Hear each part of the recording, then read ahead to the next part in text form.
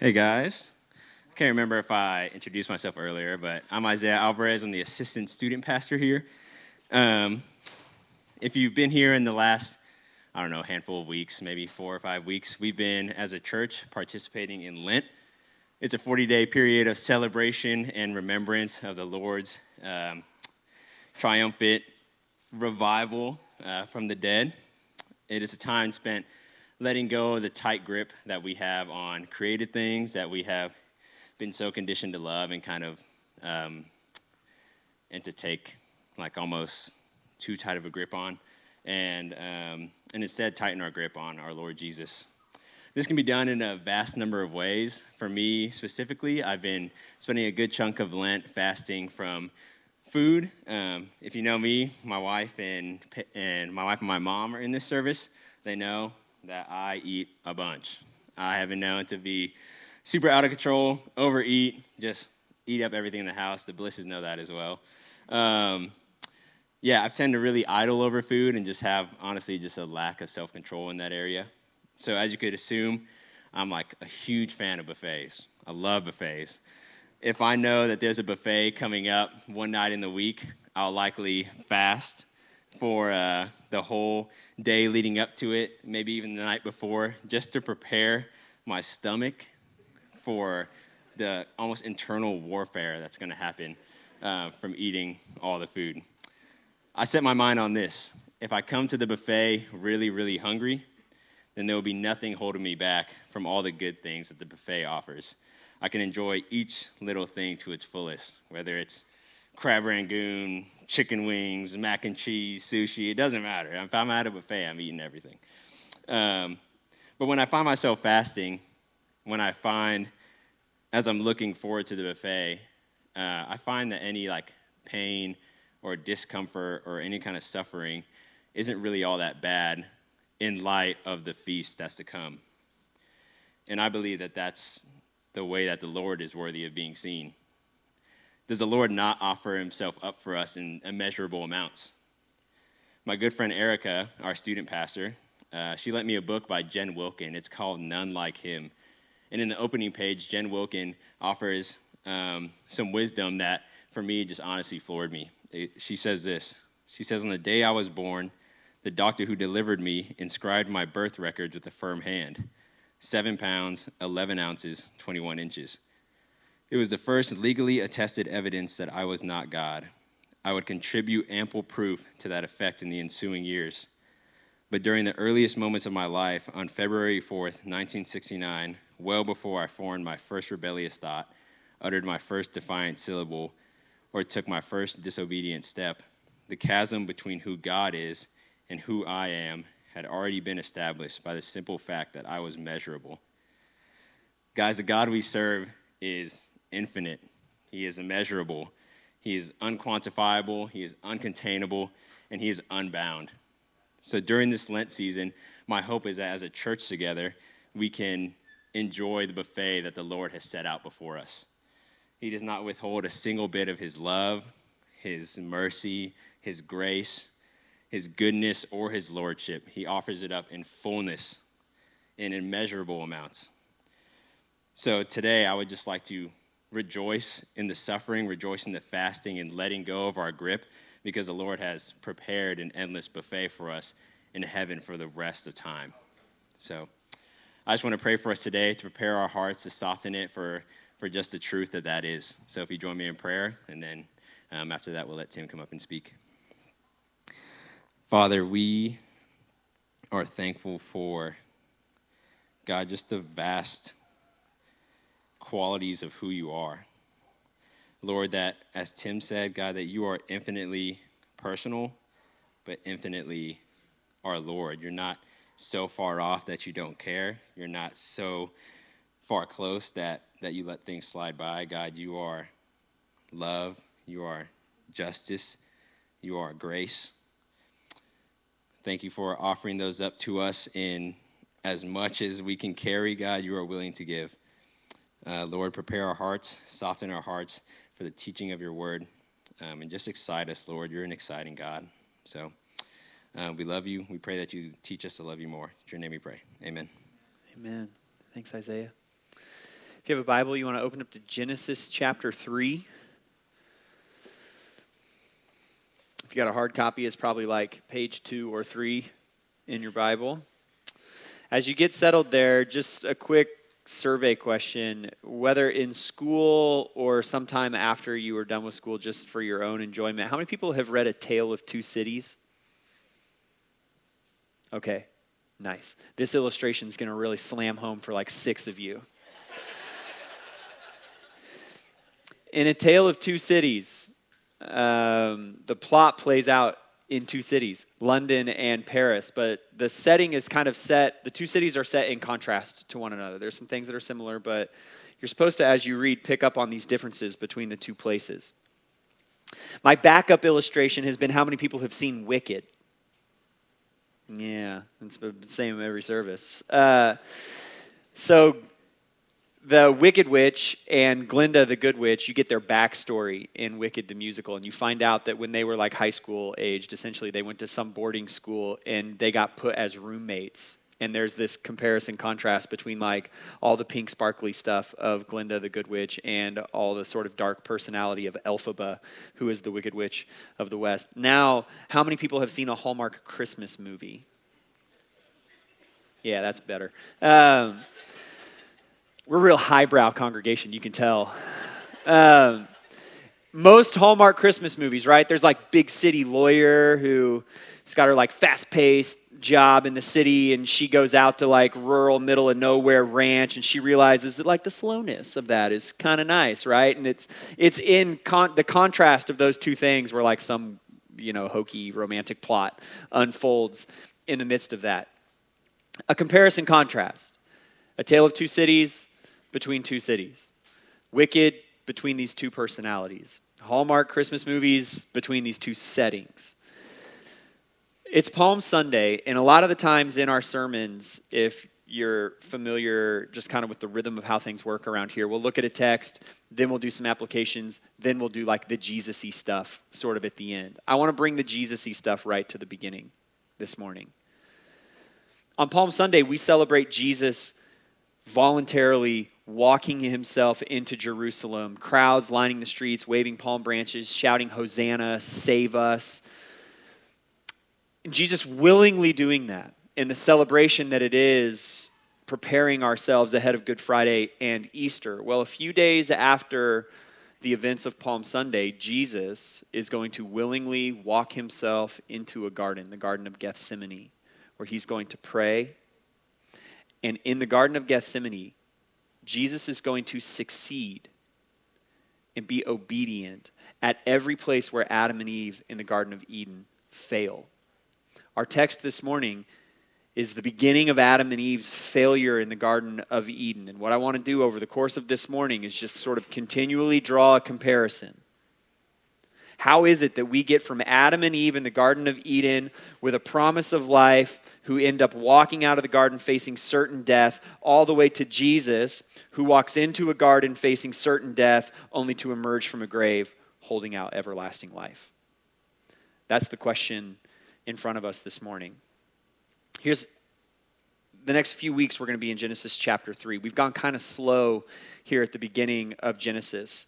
That's because Genesis 1, 2, and 3 lays out for us what would be a Christian view of ontology. Ontology is like the philosophical category of the existence of things. What are they?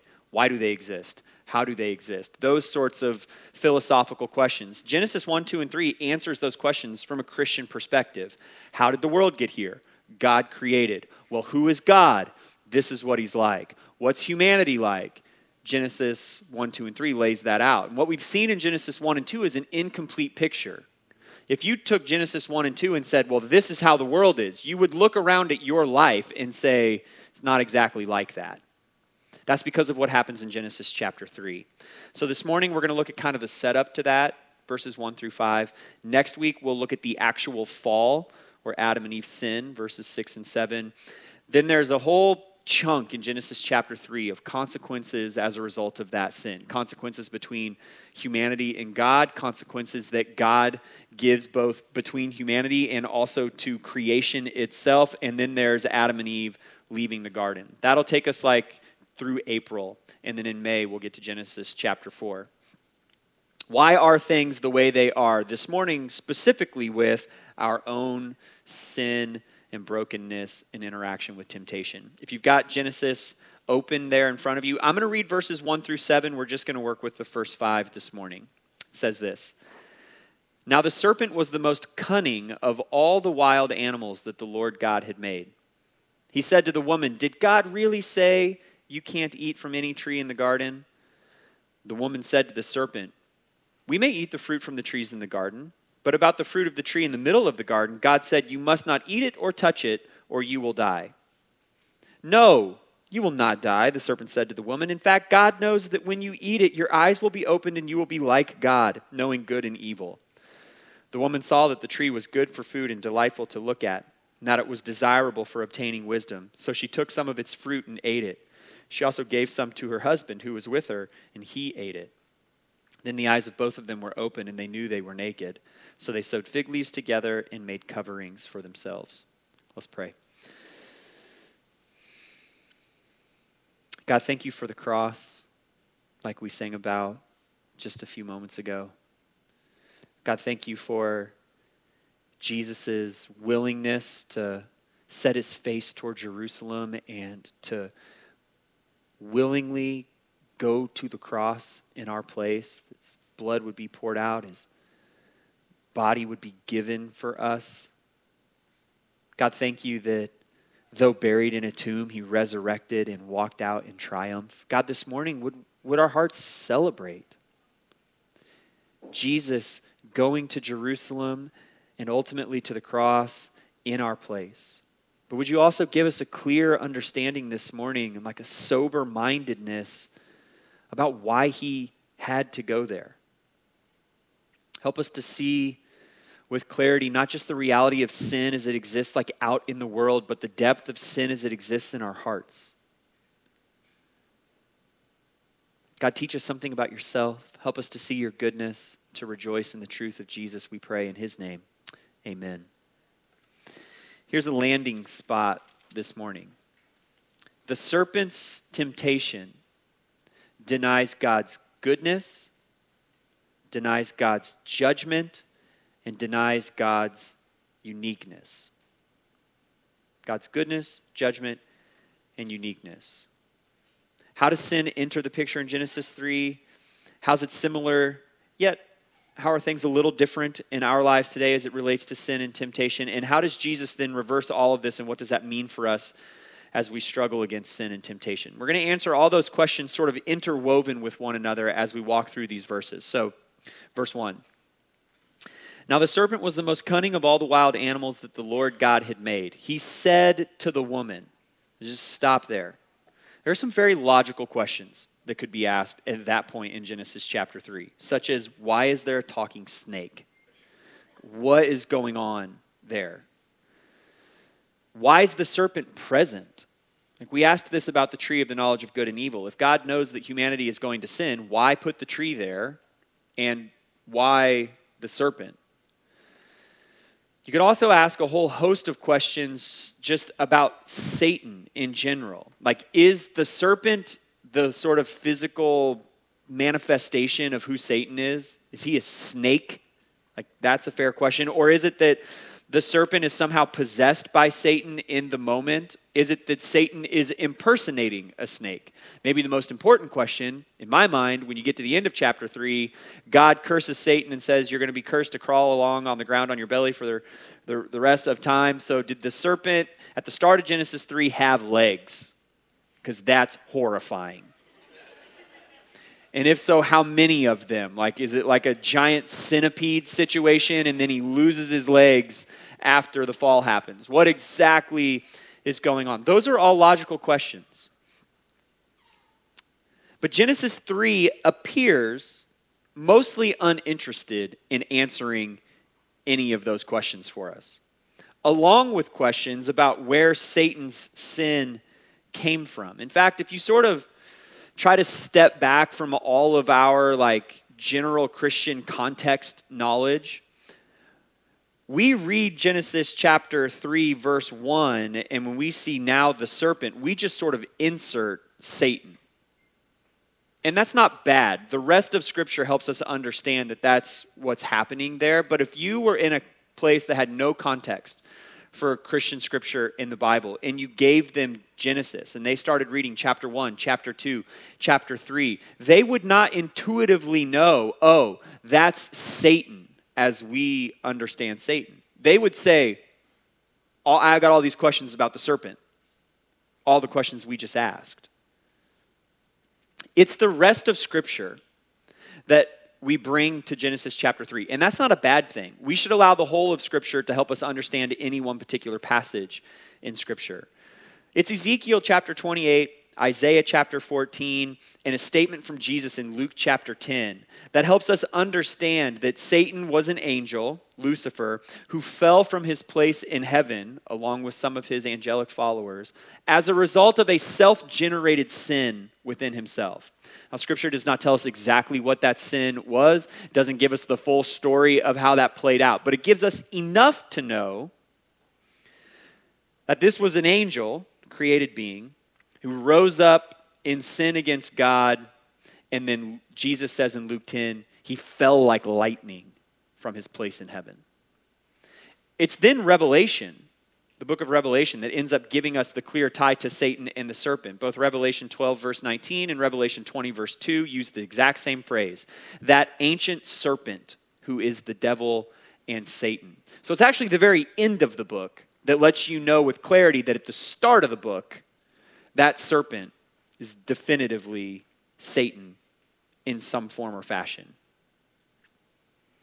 What you have in Genesis 3, when you take the rest of the Scripture and you bring it there, is sin pictured as a rebellion of created things against the Creator. Created things choose to transgress the Creator in some form or fashion. But even larger than that, what you have when you bring the rest of Scripture to sort of clarify Genesis chapter 3 is that sin has its origin in Satan. Satan is the means by which sin came into the universe as a whole. Now in Genesis chapter 3, Satan is bringing sin into the world that God created, and he's setting it as an option before the people of God, Adam and Eve. It's as though Satan looks at Adam and Eve and says, you could actually eat that fruit. And they're like, I'd never considered that before. Now, that's very differently than our interaction with sin. None of us look around at the opportunity to break one of the commandments of Scripture and think to ourselves, I never considered that you could just do something different than the Bible says. That's inherent to us. It lives within our flesh. It happens in the blink of an eye within our hearts and within our minds, and then shoots itself out into action. And most often we do nothing to even hinder the process. It's very different than that in Genesis chapter 3. Adam and Eve have no concept at this point that they could eat from the tree of the knowledge of good and evil until the author of sin presents it to them as a choice. You won't die. You could eat that. Now everything changes. The rest of Scripture is going to affirm for us the historical reality of Adam as a real person through whom sin enters into humanity. At that point, sin becomes ours. It's Paul in the New Testament who makes it clear that sin came to humanity through the disobedience of one person, Adam, and that salvation comes to the world through the obedience of one person, Jesus, the second Adam. So the viability of our salvation hangs on the historical reality of one man, Jesus, who we celebrate walking into Jerusalem in order to go to the cross on our behalf. The need for Jesus hangs on the historical reality of one man and his real sin, Adam. But even before that, sin comes into the world because of one real being, Satan, and his real hatred and disdain for the God of the universe.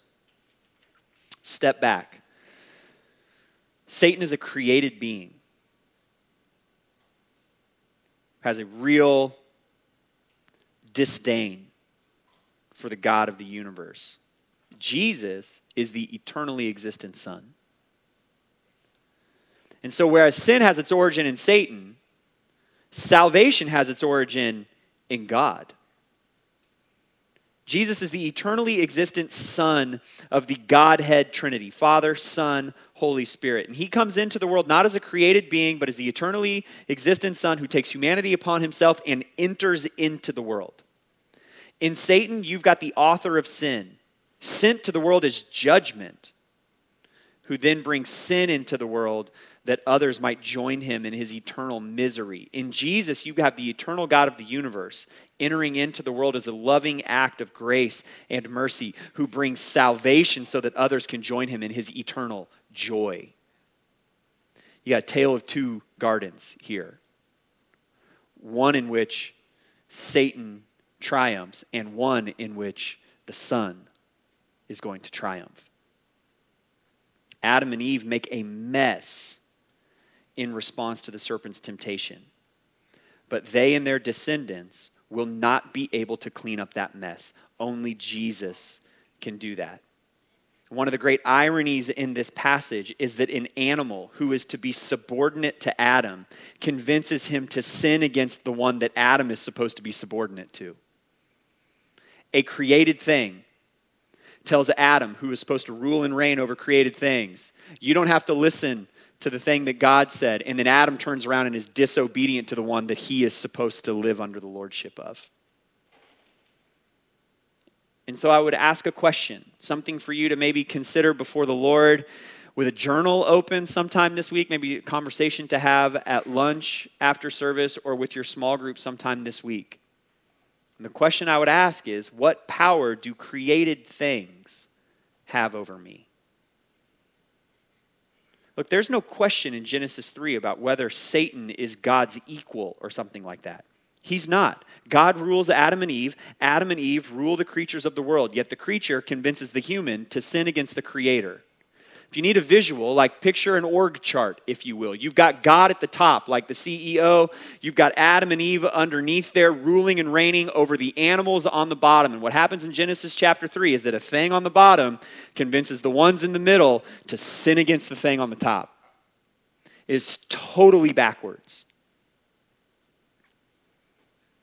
The whole focus of our Lent reflections in services over the last few weeks have been that we want to loosen our hold on created things so that we can hold more tightly to the Creator. I want to flip the question a little bit. How tight of a hold do created things have on you? Rather than how tight of a hold do you have on them? Why do we fast during Lent? Whether it be from food or technology in some form or fashion, or unnecessary spending, or whatever it might be. Why fast like that? Because we're reminding our hearts that created thing does not control me. That's the point of fasting. There's no like salvation in fasting.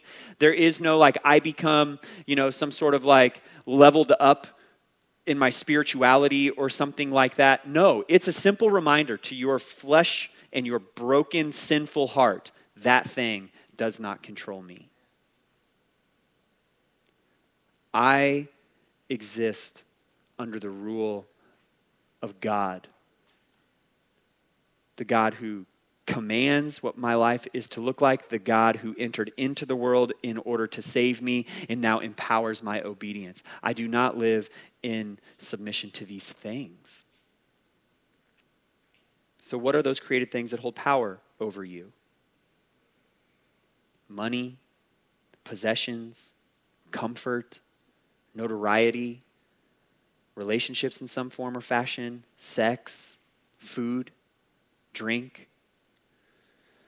As you move toward Good Friday and Easter, like if you haven't participated in the Lent season up to this point, might I suggest that as you answer this question, you consider what would it look like to fast from that thing for a time in order to remind my head and my heart that it does not control me.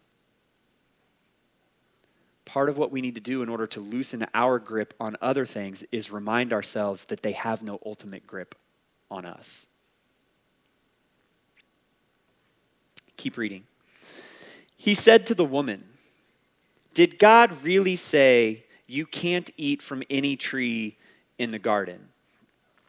Our landing point this morning is that the serpent's temptation is a denial of God's goodness, judgment, and uniqueness. Here's where that starts. Just to remind ourselves with clarity, what is it exactly that God said? If you've got a Bible open there in front of you, either flip back or sort of scan your eyes up to Genesis chapter 2, verses 16 and 17. That's where we get the Lord's command, because what takes place here is subtle on everyone's part until it's not so subtle anymore.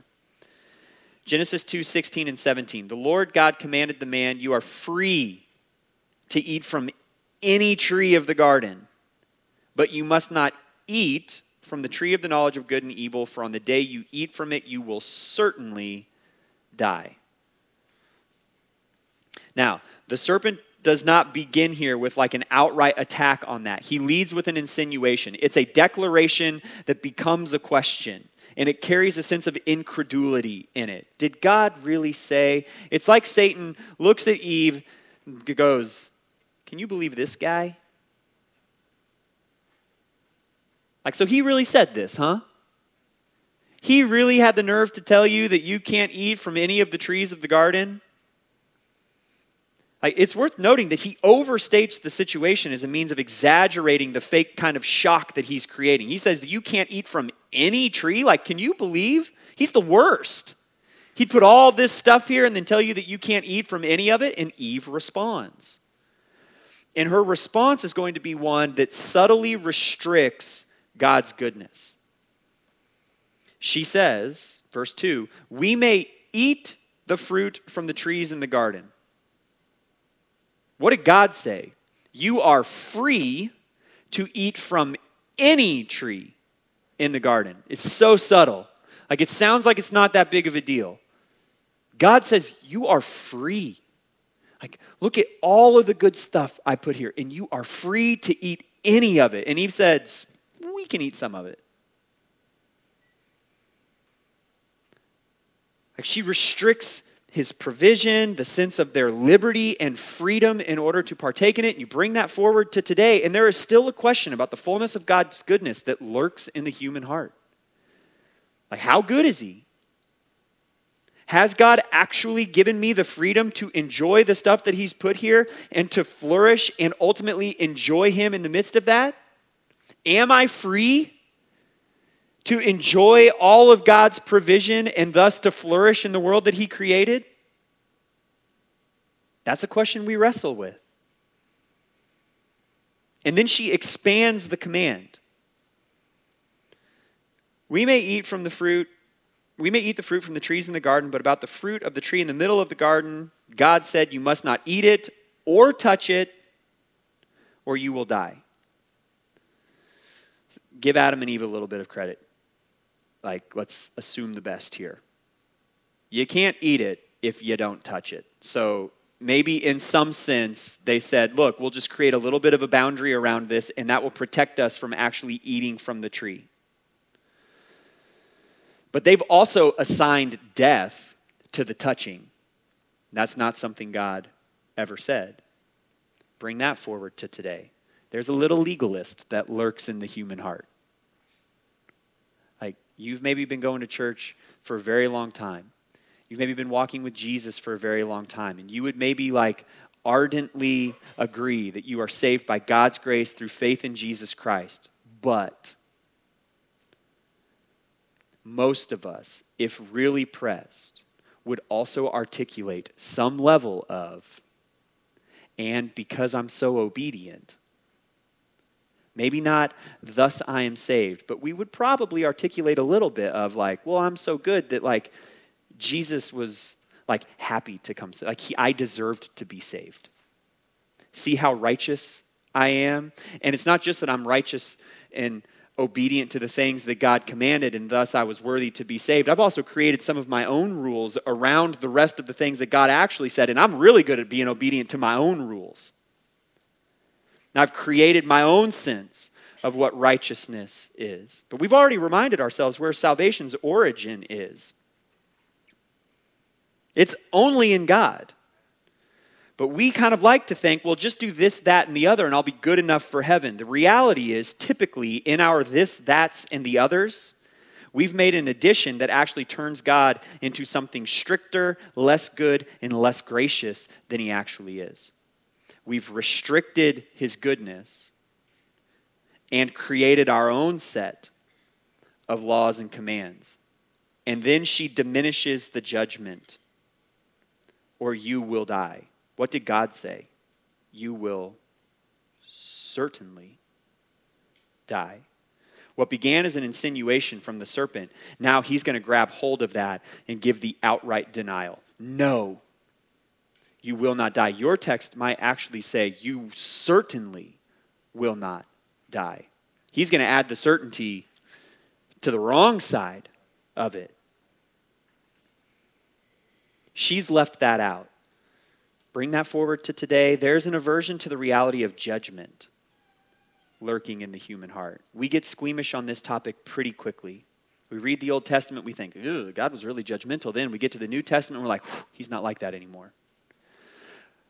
But Jesus is as clear on the reality of judgment in his own ministry as the entirety of the Old Testament is. Jesus is repeatedly saying, good trees, bad trees, they're going to be separated. Wheat from chaff, sheep from goats. The kingdom of heaven is like a dragnet that's thrown into the ocean. It collects everything, and then there's a sorting that takes place out of what has been collected. He's very clear on the reality of judgment. The serpent makes the outright denial. You won't die. And he sort of papers over the whole thing with a false offer. And the false offer is that you can have consequence-free disobedience. Consequence-free disobedience. Isn't that kind of what we all want? Like, we want it as humans at virtually every stage of life. Your children want consequence-free disobedience. Mom said not to do that. I'm going to do it anyway. I dare you to punish me. Will you or won't you? Students in school, we want consequence-free disobedience. It's just like our sort of default mode. We don't really think about it, but we do the thing that's bad, and then we're shocked that someone would punish us for it. We're still the same way with adults. Whether it be at work, whether it be with the laws of like the places where we live, we transgress things and then we just dare someone to punish us. Or we transgress things and then we give our list of reasons why I shouldn't be punished. Because we want consequence-free disobedience. We want that in our relationship with God as well. That's why a couple weeks ago we talked about we can go two ways with this. We create a God who's so big and so transcendent that he doesn't really see or care what's going on down here and I can do whatever I want. Or we create a God who's sort of so soft and judgment-free and so like close to us that he would choose to look the other way when we're disobedient. And Satan says, it's true. You won't die. You certainly won't die. Never mind the fact that he's there in front of them because there is no such thing as consequence-free disobedience. He sinned in heaven and was cast out. You have no place here any longer, Lucifer. You can go to the earth and go back and forth in it. That's how Job describes it. And so what you've got, once you've sort of disregarded the doctrine of God's goodness and provision and you've disregarded the doctrine of judgment, is a God that we could become completely ambivalent toward. Like he's not good enough to celebrate and he's not just enough to revere. Who cares about that guy? Can you believe him? Did he really say? Step back and think about Jesus again.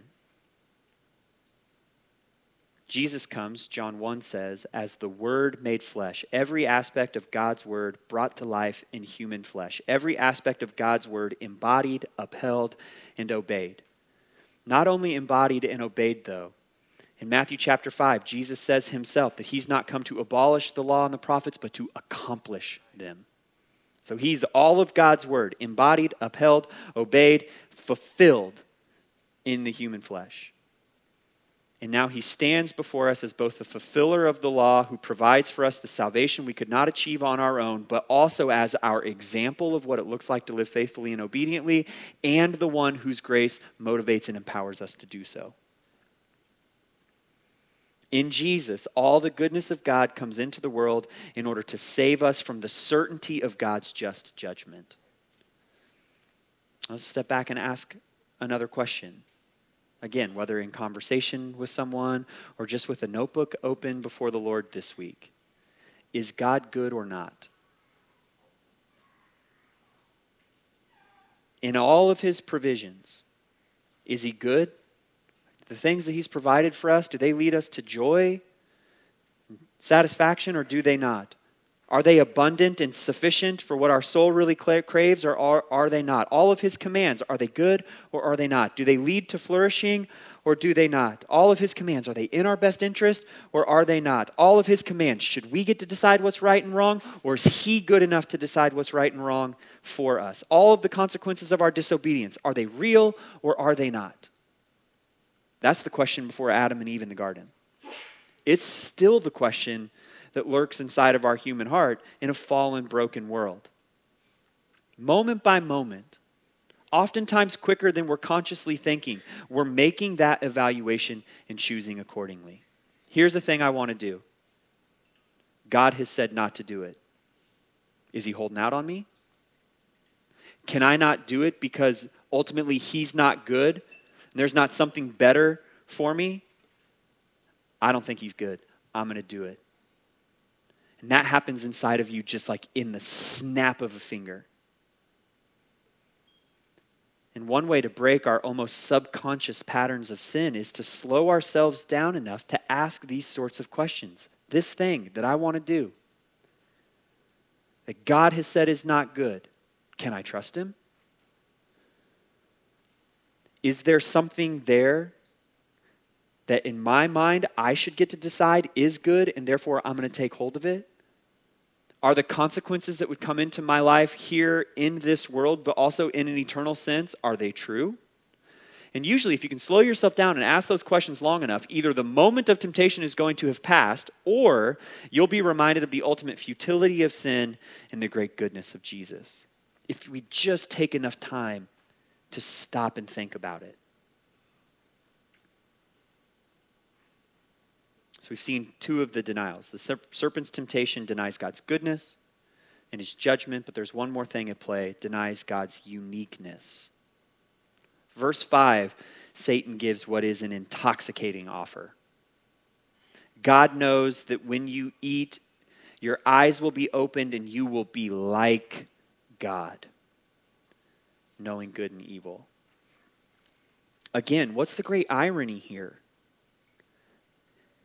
In a way that's different from all of the rest of creation, Adam and Eve are already like God, made in his image, bearing that image in the world that he has created.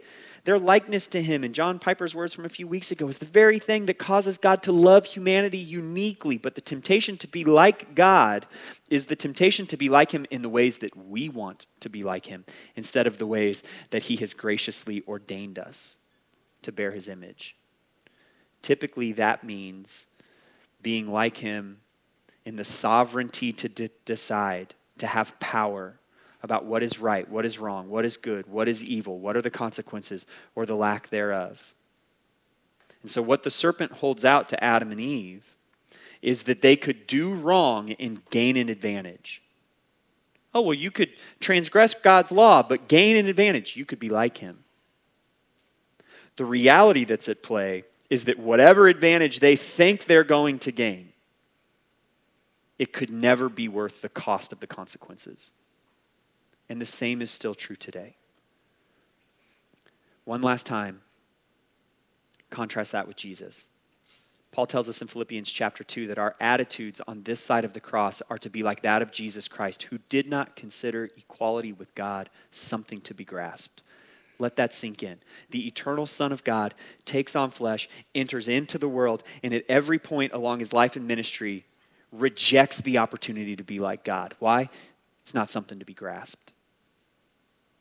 Eve is told by the serpent that by grabbing that fruit and taking a bite, she can be like God. Jesus, face to face with Satan while being tempted in the wilderness, is given the chance. Turn stones to bread like God. No, I will not do it. Command angels.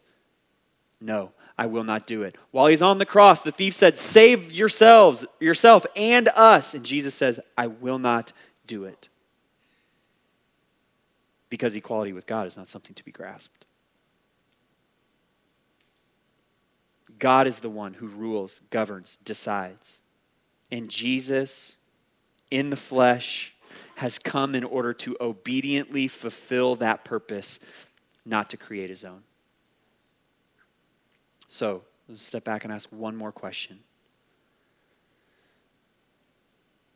Have we or have we not? Have you or have you not accepted your place in the world? And by that I mean that you are created, not the creator. That he is God and you are not. That he gets to decide right and wrong and we do not. That I am the created one, not the creator. Let's end where we started, in the second garden with Jesus, the second Adam.